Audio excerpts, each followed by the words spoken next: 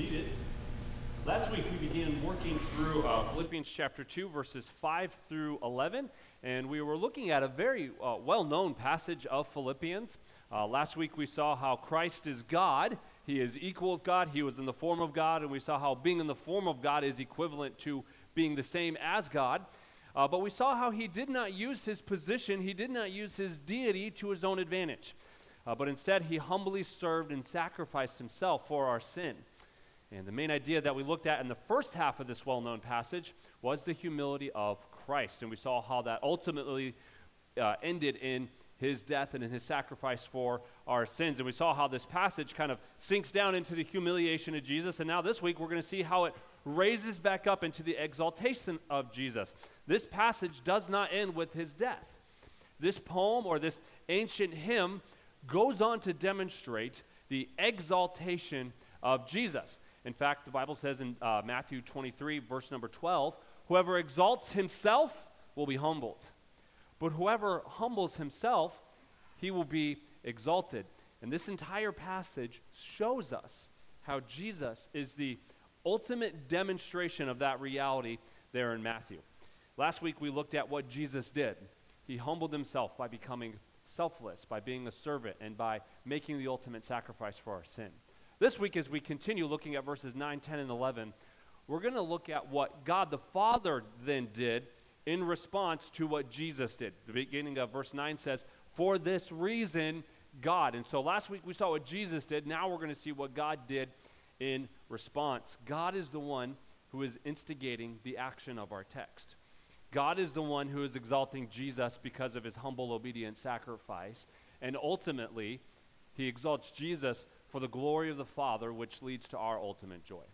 So let's read all of chapter number 2. If you have a Bible, I'd encourage you to turn to Philippians chapter number 2.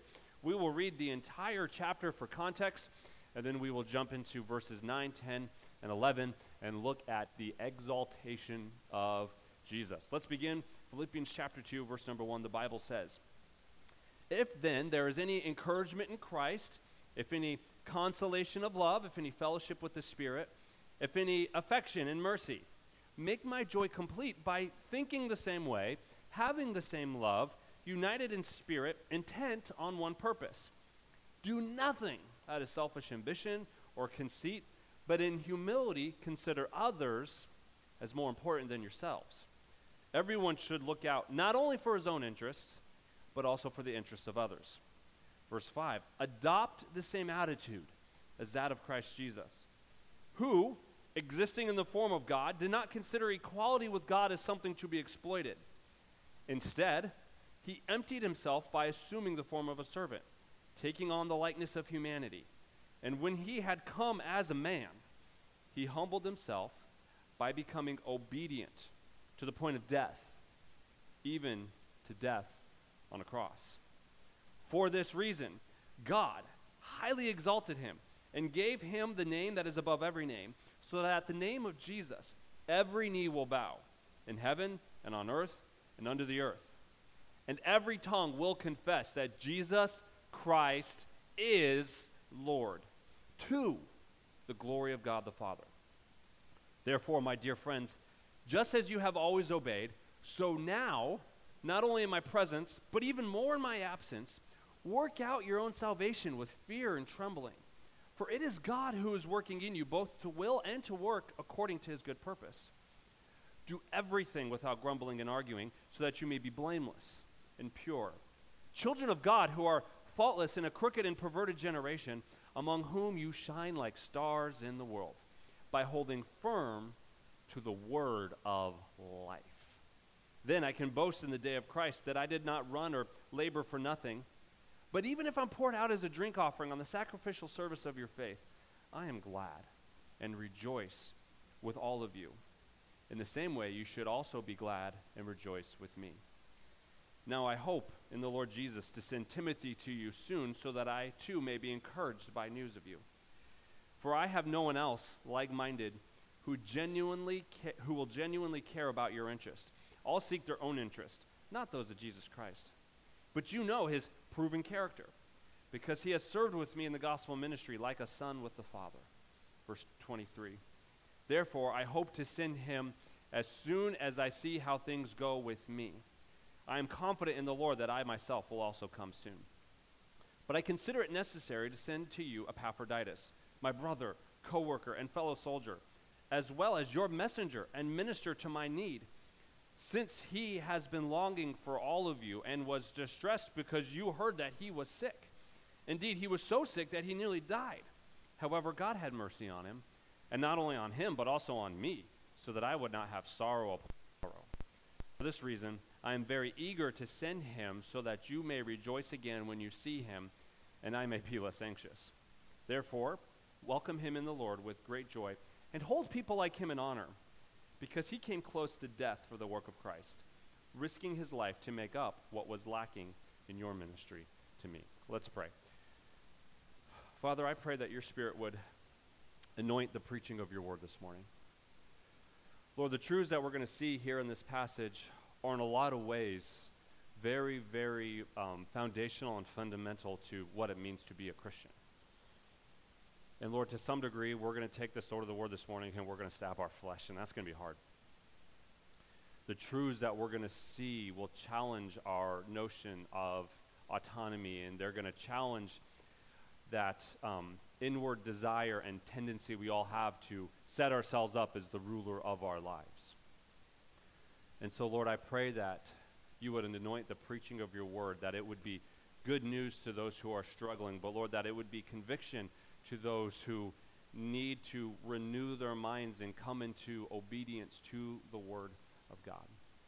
Lord, I pray if there's anyone in here or watching online that has not yet confessed that you are Lord and has not yet believed in their heart that you have been raised from the dead, I pray that today would be the day that they confess Jesus is Lord.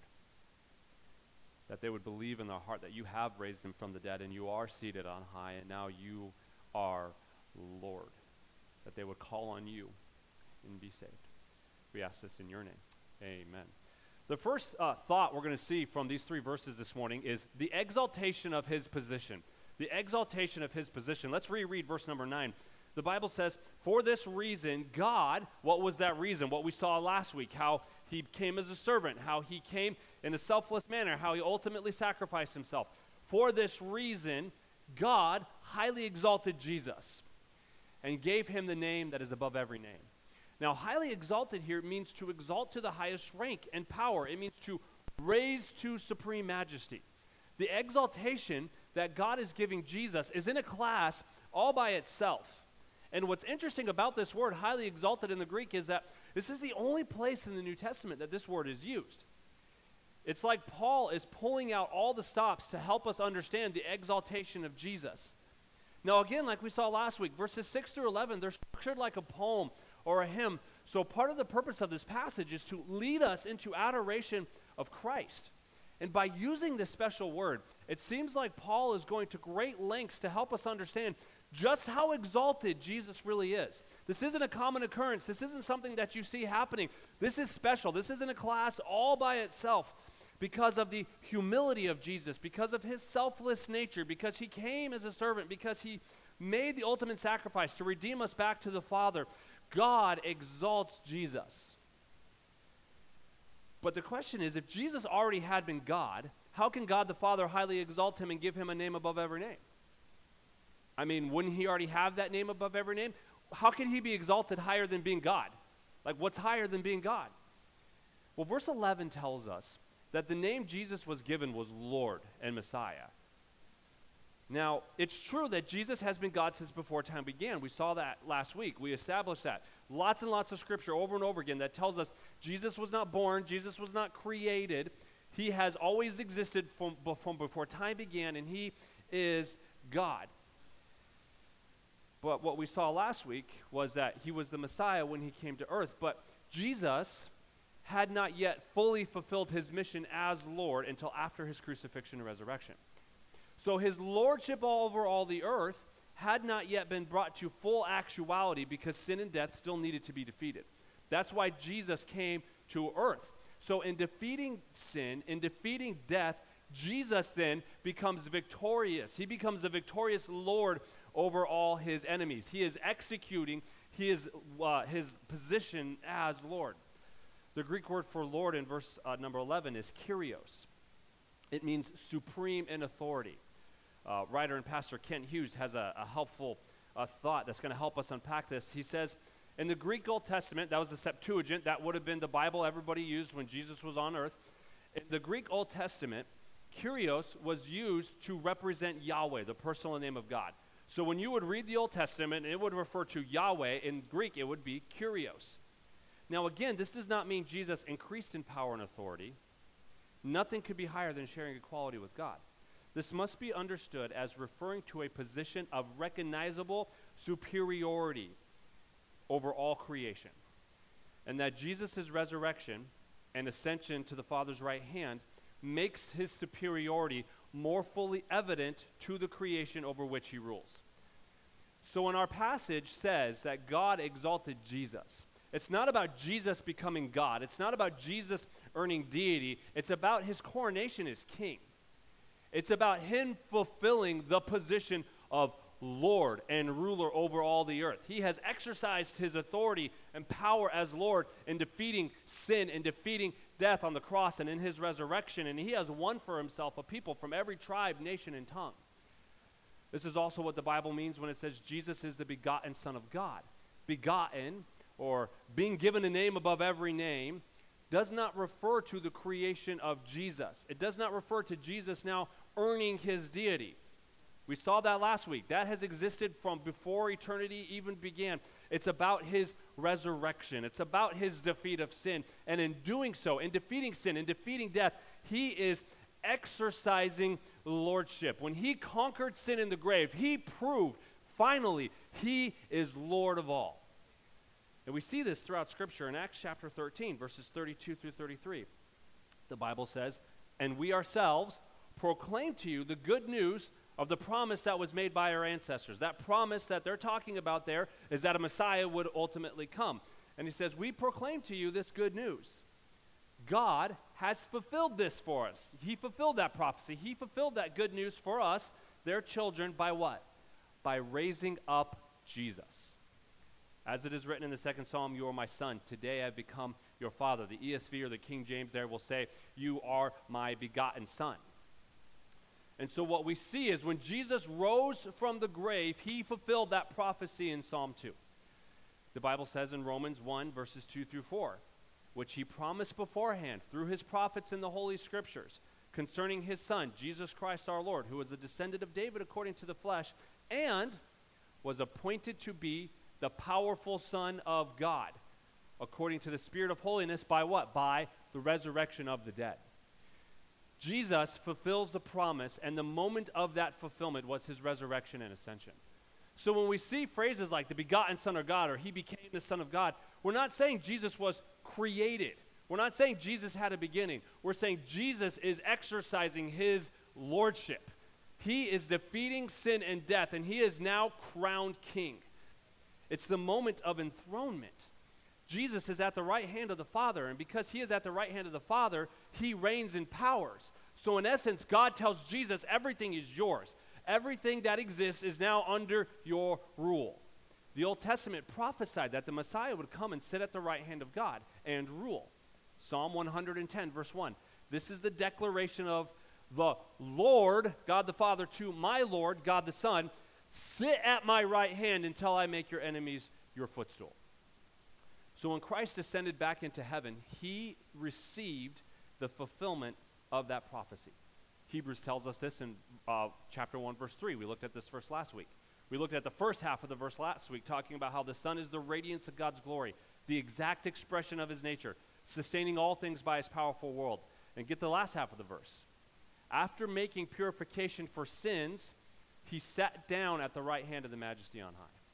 So when Jesus ascended back into heaven and he sits down at the right hand of the Father, he is assuming that position of power and authority. Again, Ephesians 1, 20 through 23. He, God, exercised this power in Christ by what? Raising him from the dead and seating him at the right hand, at his right hand in the heavens. So Christ's resurrection from the dead, his ascension, now seated at the right hand of the Father. It goes on to say, he is seated at the right hand, far above every ruler and authority, power and dominion, and every title given, not only in this age, but also in the one to come. And he subjected everything under his feet and appointed him as head over everything for the church, which is the body, the fullness of the one who fills all things in every way. So at the moment of his ascension, when he sits down at the right hand of the Father, God the Father now puts under Jesus everything. Everything is now under his rule. And he has a name, he has a title, Lord, that is above every title and every power and every authority given. We see this in Revelation chapter 5.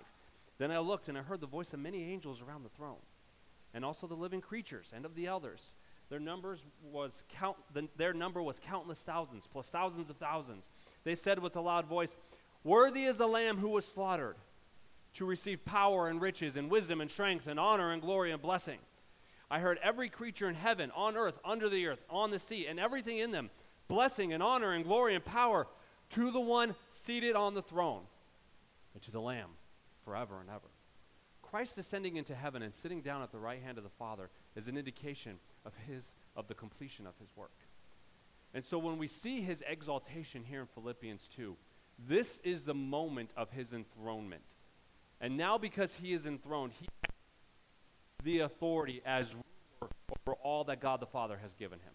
He exercises and executes the will of God the Father.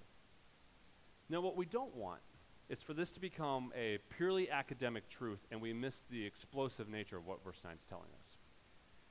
I mean, the resurrection of Jesus, I don't know how else to put it, it was an explosive moment. The Bible says in Matthew 28, there was a violent earthquake because an angel of the Lord descended from heaven and approached the tomb. He rolled back the stone and was sitting on it. I mean, the man knew how to make an exit. Literally, an angel touches down, and when that angel touches down, there is a violent earthquake.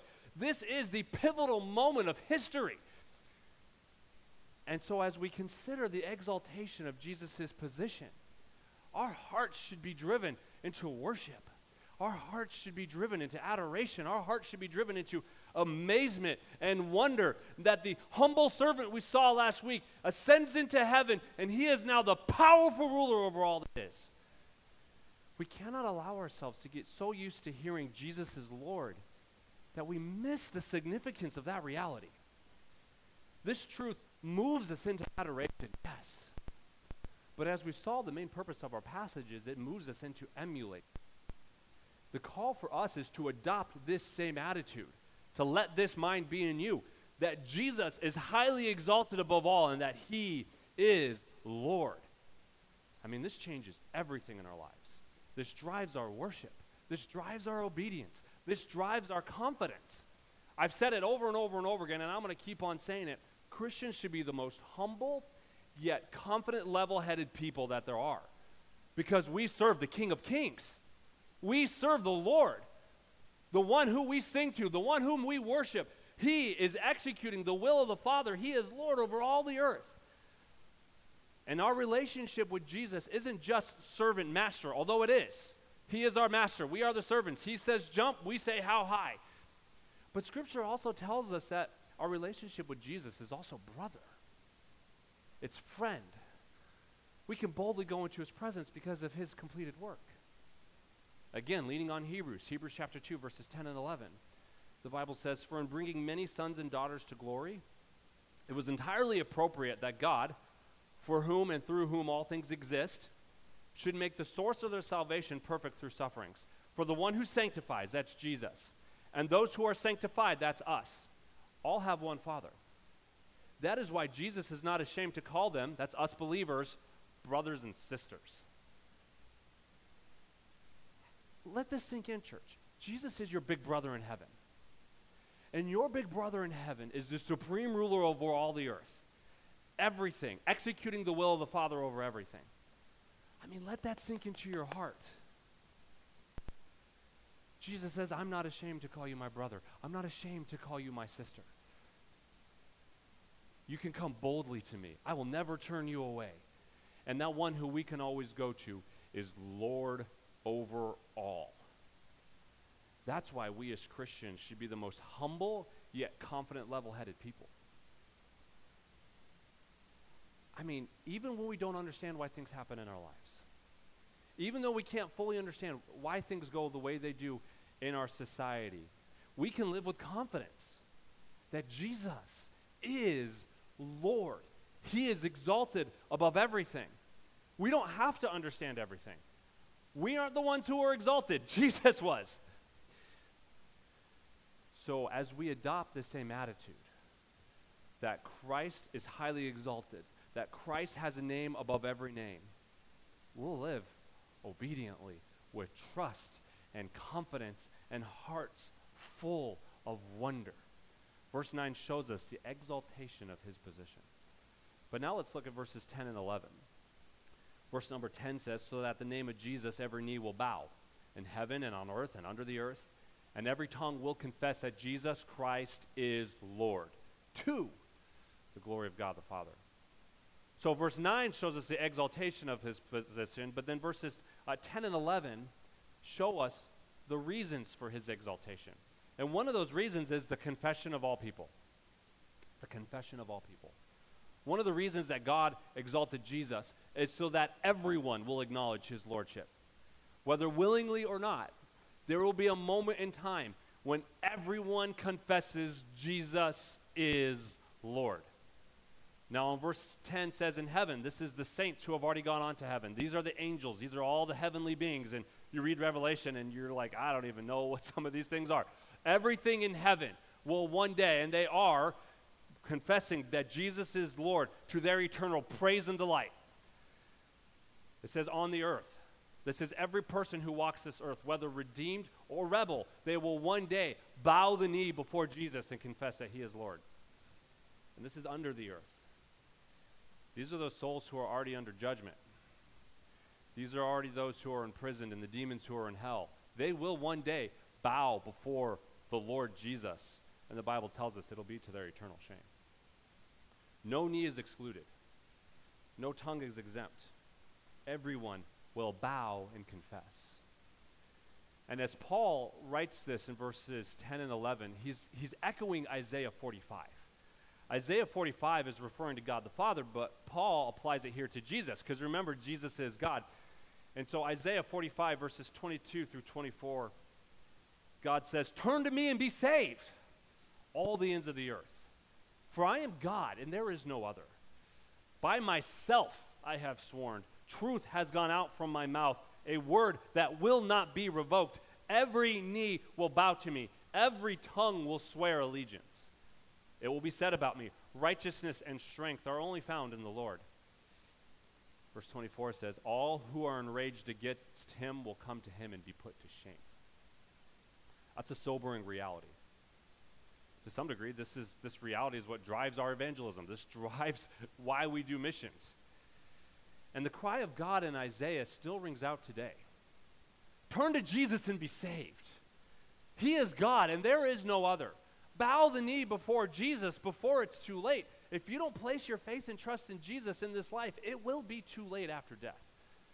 And in the final judgment, every unconverted soul will confess that Jesus is Lord to their eternal shame, according to Isaiah. Now, on the one hand, I want to be careful. If you've never confessed that Jesus is Lord and believed in your heart that God raised Jesus from the dead, I don't want to pressure you into doing something that's not real. This is not 1, 2, 3, repeat after me, okay, now you got your golden ticket. But I also can't ignore the reality of what God says. I mean, how unloving would a person have to be to not tell you this if they really believed it?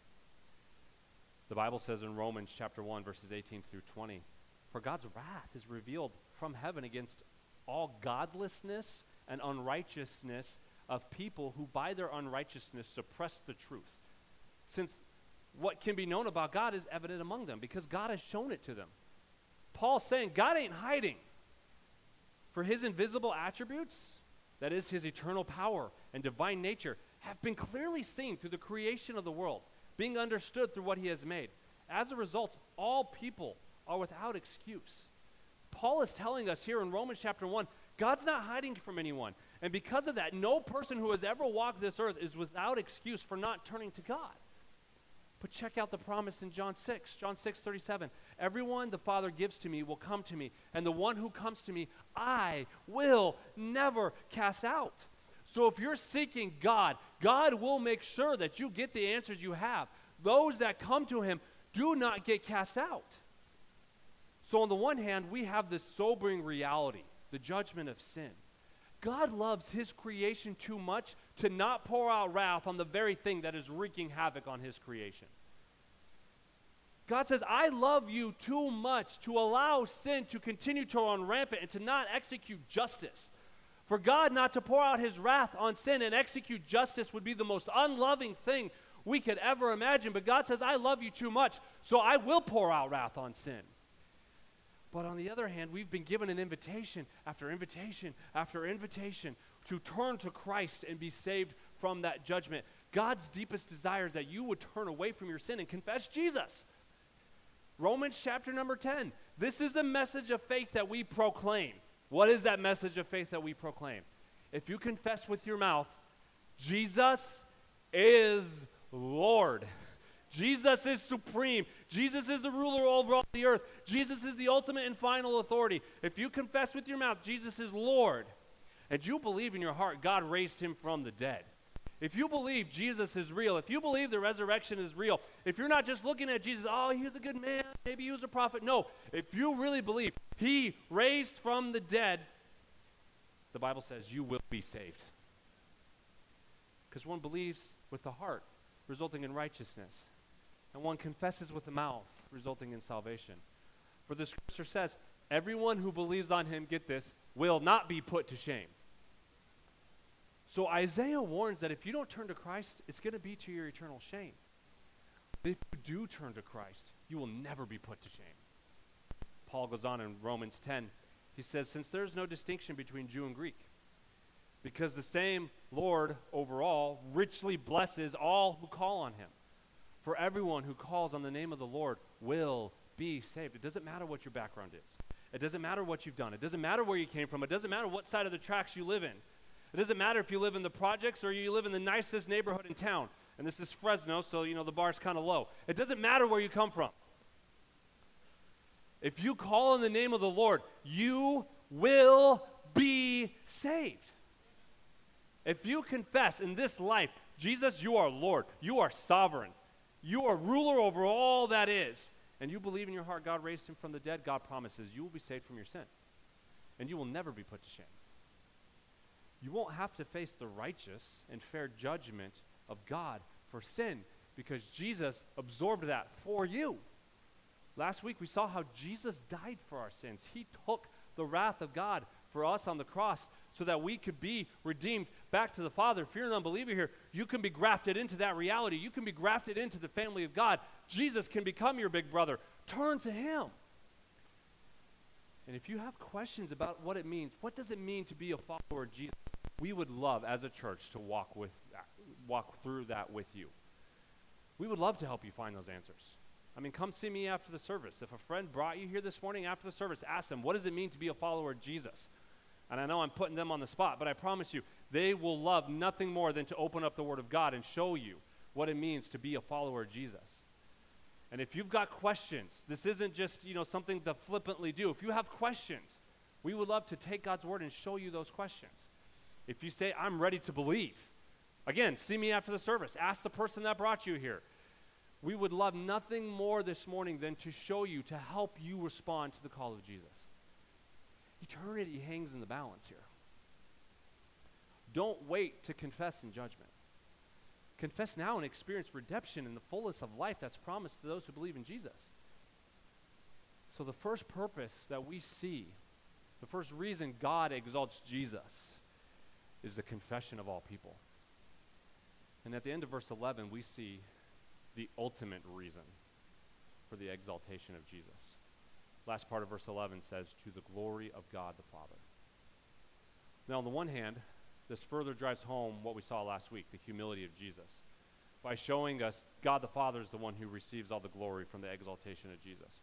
Even in his exaltation, Jesus is about God's glory. Now, this doesn't make God glorious. The exaltation of Jesus does not make God glorious. It reveals God as glorious. It demonstrates how great and how beautiful and how wonderful and how amazing and how worthy God is. This shows us that every tongue confessing Jesus is Lord displays all the perfection. It displays everything that makes God God. That's what it means, to the glory of God the Father. Now, in our introduction, we saw how God is the one who is instigating the action in verses 9, 10, and 11. And so ultimately, God is doing all of this for his own glory. Now, it's true, we are the benefactors of redemption. What amazing benefits those are. What an amazing promise that we've given. But ultimately, our redemption is not even about us. It's about the glory of God. This is God pursuing his own glory. Now, again, that raises a question. How can God pursue his own glory and not be a proud egomaniac? The answer is simple. There's nothing greater than God. If God were to pursue the glory of something else other than him, that would mean there's something greater than him. And that would mean he is not worthy of our worship, and that would mean we're all wasting our time. But there is nothing greater than him. So God has to pursue his own glory because there's nothing greater. If God did not pursue his own glory, we would have no hope. We would have no salvation. We would have nothing. In Philippians Chapter 3, Paul demonstrates this by saying that he considers everything a loss compared to the surpassing beauty of Christ. If Paul says that about God the Son, how much more God the Father? There is literally nothing better than knowing him. And Paul says, I count everything else as dung compared to the surpassing beauty of him. This reality is what enables our faithfulness when life is difficult. Oh, I can be faithful to God even when my life is difficult because there's nothing better than him. This reality is what enables us to share the gospel when we are timid and afraid because there's nothing better than knowing him. I think that's worth stepping outside my comfort zone for. This reality is what drives us outside of our comfort zone so that others may know the beauty of his name. This reality is what drives us to be generous because God is glorious and he is so worth it. This reality is what drives our holy living when temptation seems so strong because the glory of Jesus is so much better than sin and it's so much better than any earthly pleasure the world could promise. The glory of God is better than anything. It's better than an easy life. It's better than any sin. It's better than staying inside my comfort zone. It's better than the praise or the promises or the success that the world will offer you. The glory of God is better than anything. And so when God pursues his own glory, he is preserving for us what is ultimately satisfying and what is ultimately life-giving. I mean, Psalm 16:11, David said, you reveal the path of life to me. In your presence is abundant joy. At your right hand are eternal pleasures. Because God is love, he has to pursue his glory. And it's in that pursuit of his glory that we experience life. Because God pursues his own glory, we get to experience that abundant joy. We get to experience those eternal pleasures. And as we adopt this same attitude, the pursuit of God's glory above all else, we are setting our life up for what ultimately satisfies our eternal soul. So is it weird that God pursues his own glory? No. That's our hope. That's our life. Seeking the glory of God is not in conflict with our pursuit of joy. The glory of God is the destination of our pursuit of joy. Paul says everything is nothing. I can count it all lost because there's nothing better. Now, to experience this, it takes a shift in mindset. To be able to say with Paul, I count all things but loss. Can you honestly say that? Can I honestly say that? That takes a shift in mind. That takes a renewing of mind.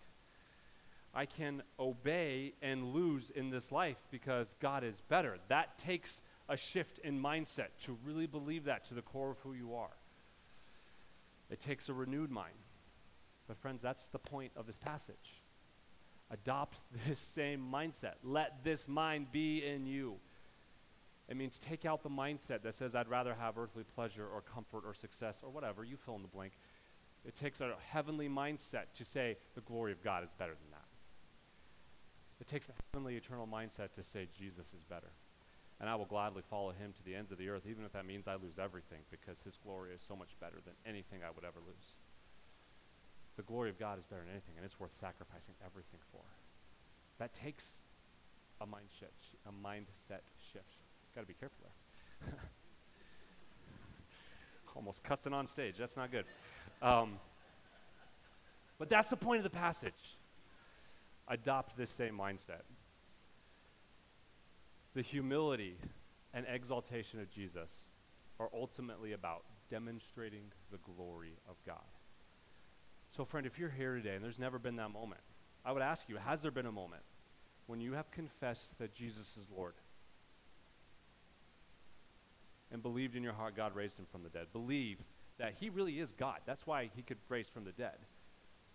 Believe the claims he makes throughout Scripture. And if you're here this morning, you're like, man, I don't even know about those claims in Scripture. Again, let us walk through that with you. There's foundational truths to even get to that place where you believe God's word is God's word. We would love to help you understand that. But has there been a moment when you confess Jesus is Lord and believe God raised him from the dead? If you haven't, let me implore you to consider the call of Christ. Consider the call of God. Turn to me and be saved. Don't shelf this decision. This isn't something you can just kick down the road and like, oh, I'll get around to it. This is something you really need to consider. This is something you need to wrestle with. This is something you need to, is this real or is it not? Because eternity hangs in the balance. Let me implore you, answer the call of God. Turn to me and be saved. Adopt the same attitude. For those of us who have professed faith, we have confessed that Jesus is Lord. We are believers. We are children of God. Adopt this same attitude. Jesus is Lord. And as we do, we will live so that others can confess and adore Jesus as Lord. Adopt the same attitude as that of Christ Jesus. Let's pray. Father, I pray that we would adopt that attitude. Lord, I pray that your Spirit would reveal in our hearts areas where we don't have that attitude and where we haven't surrendered to the Lordship of Jesus. Lord, I pray that you would illuminate our hearts to believe what God's word says when your glory is better than anything. Lord, I pray that we as believers would believe that down to the very core and fiber of who we are, to the point it affects everything in our life. And Lord, I pray for those that might be here with us or watching online who don't know you, who haven't confessed that you are Lord. I pray that they would answer the call, turn to you, and be saved.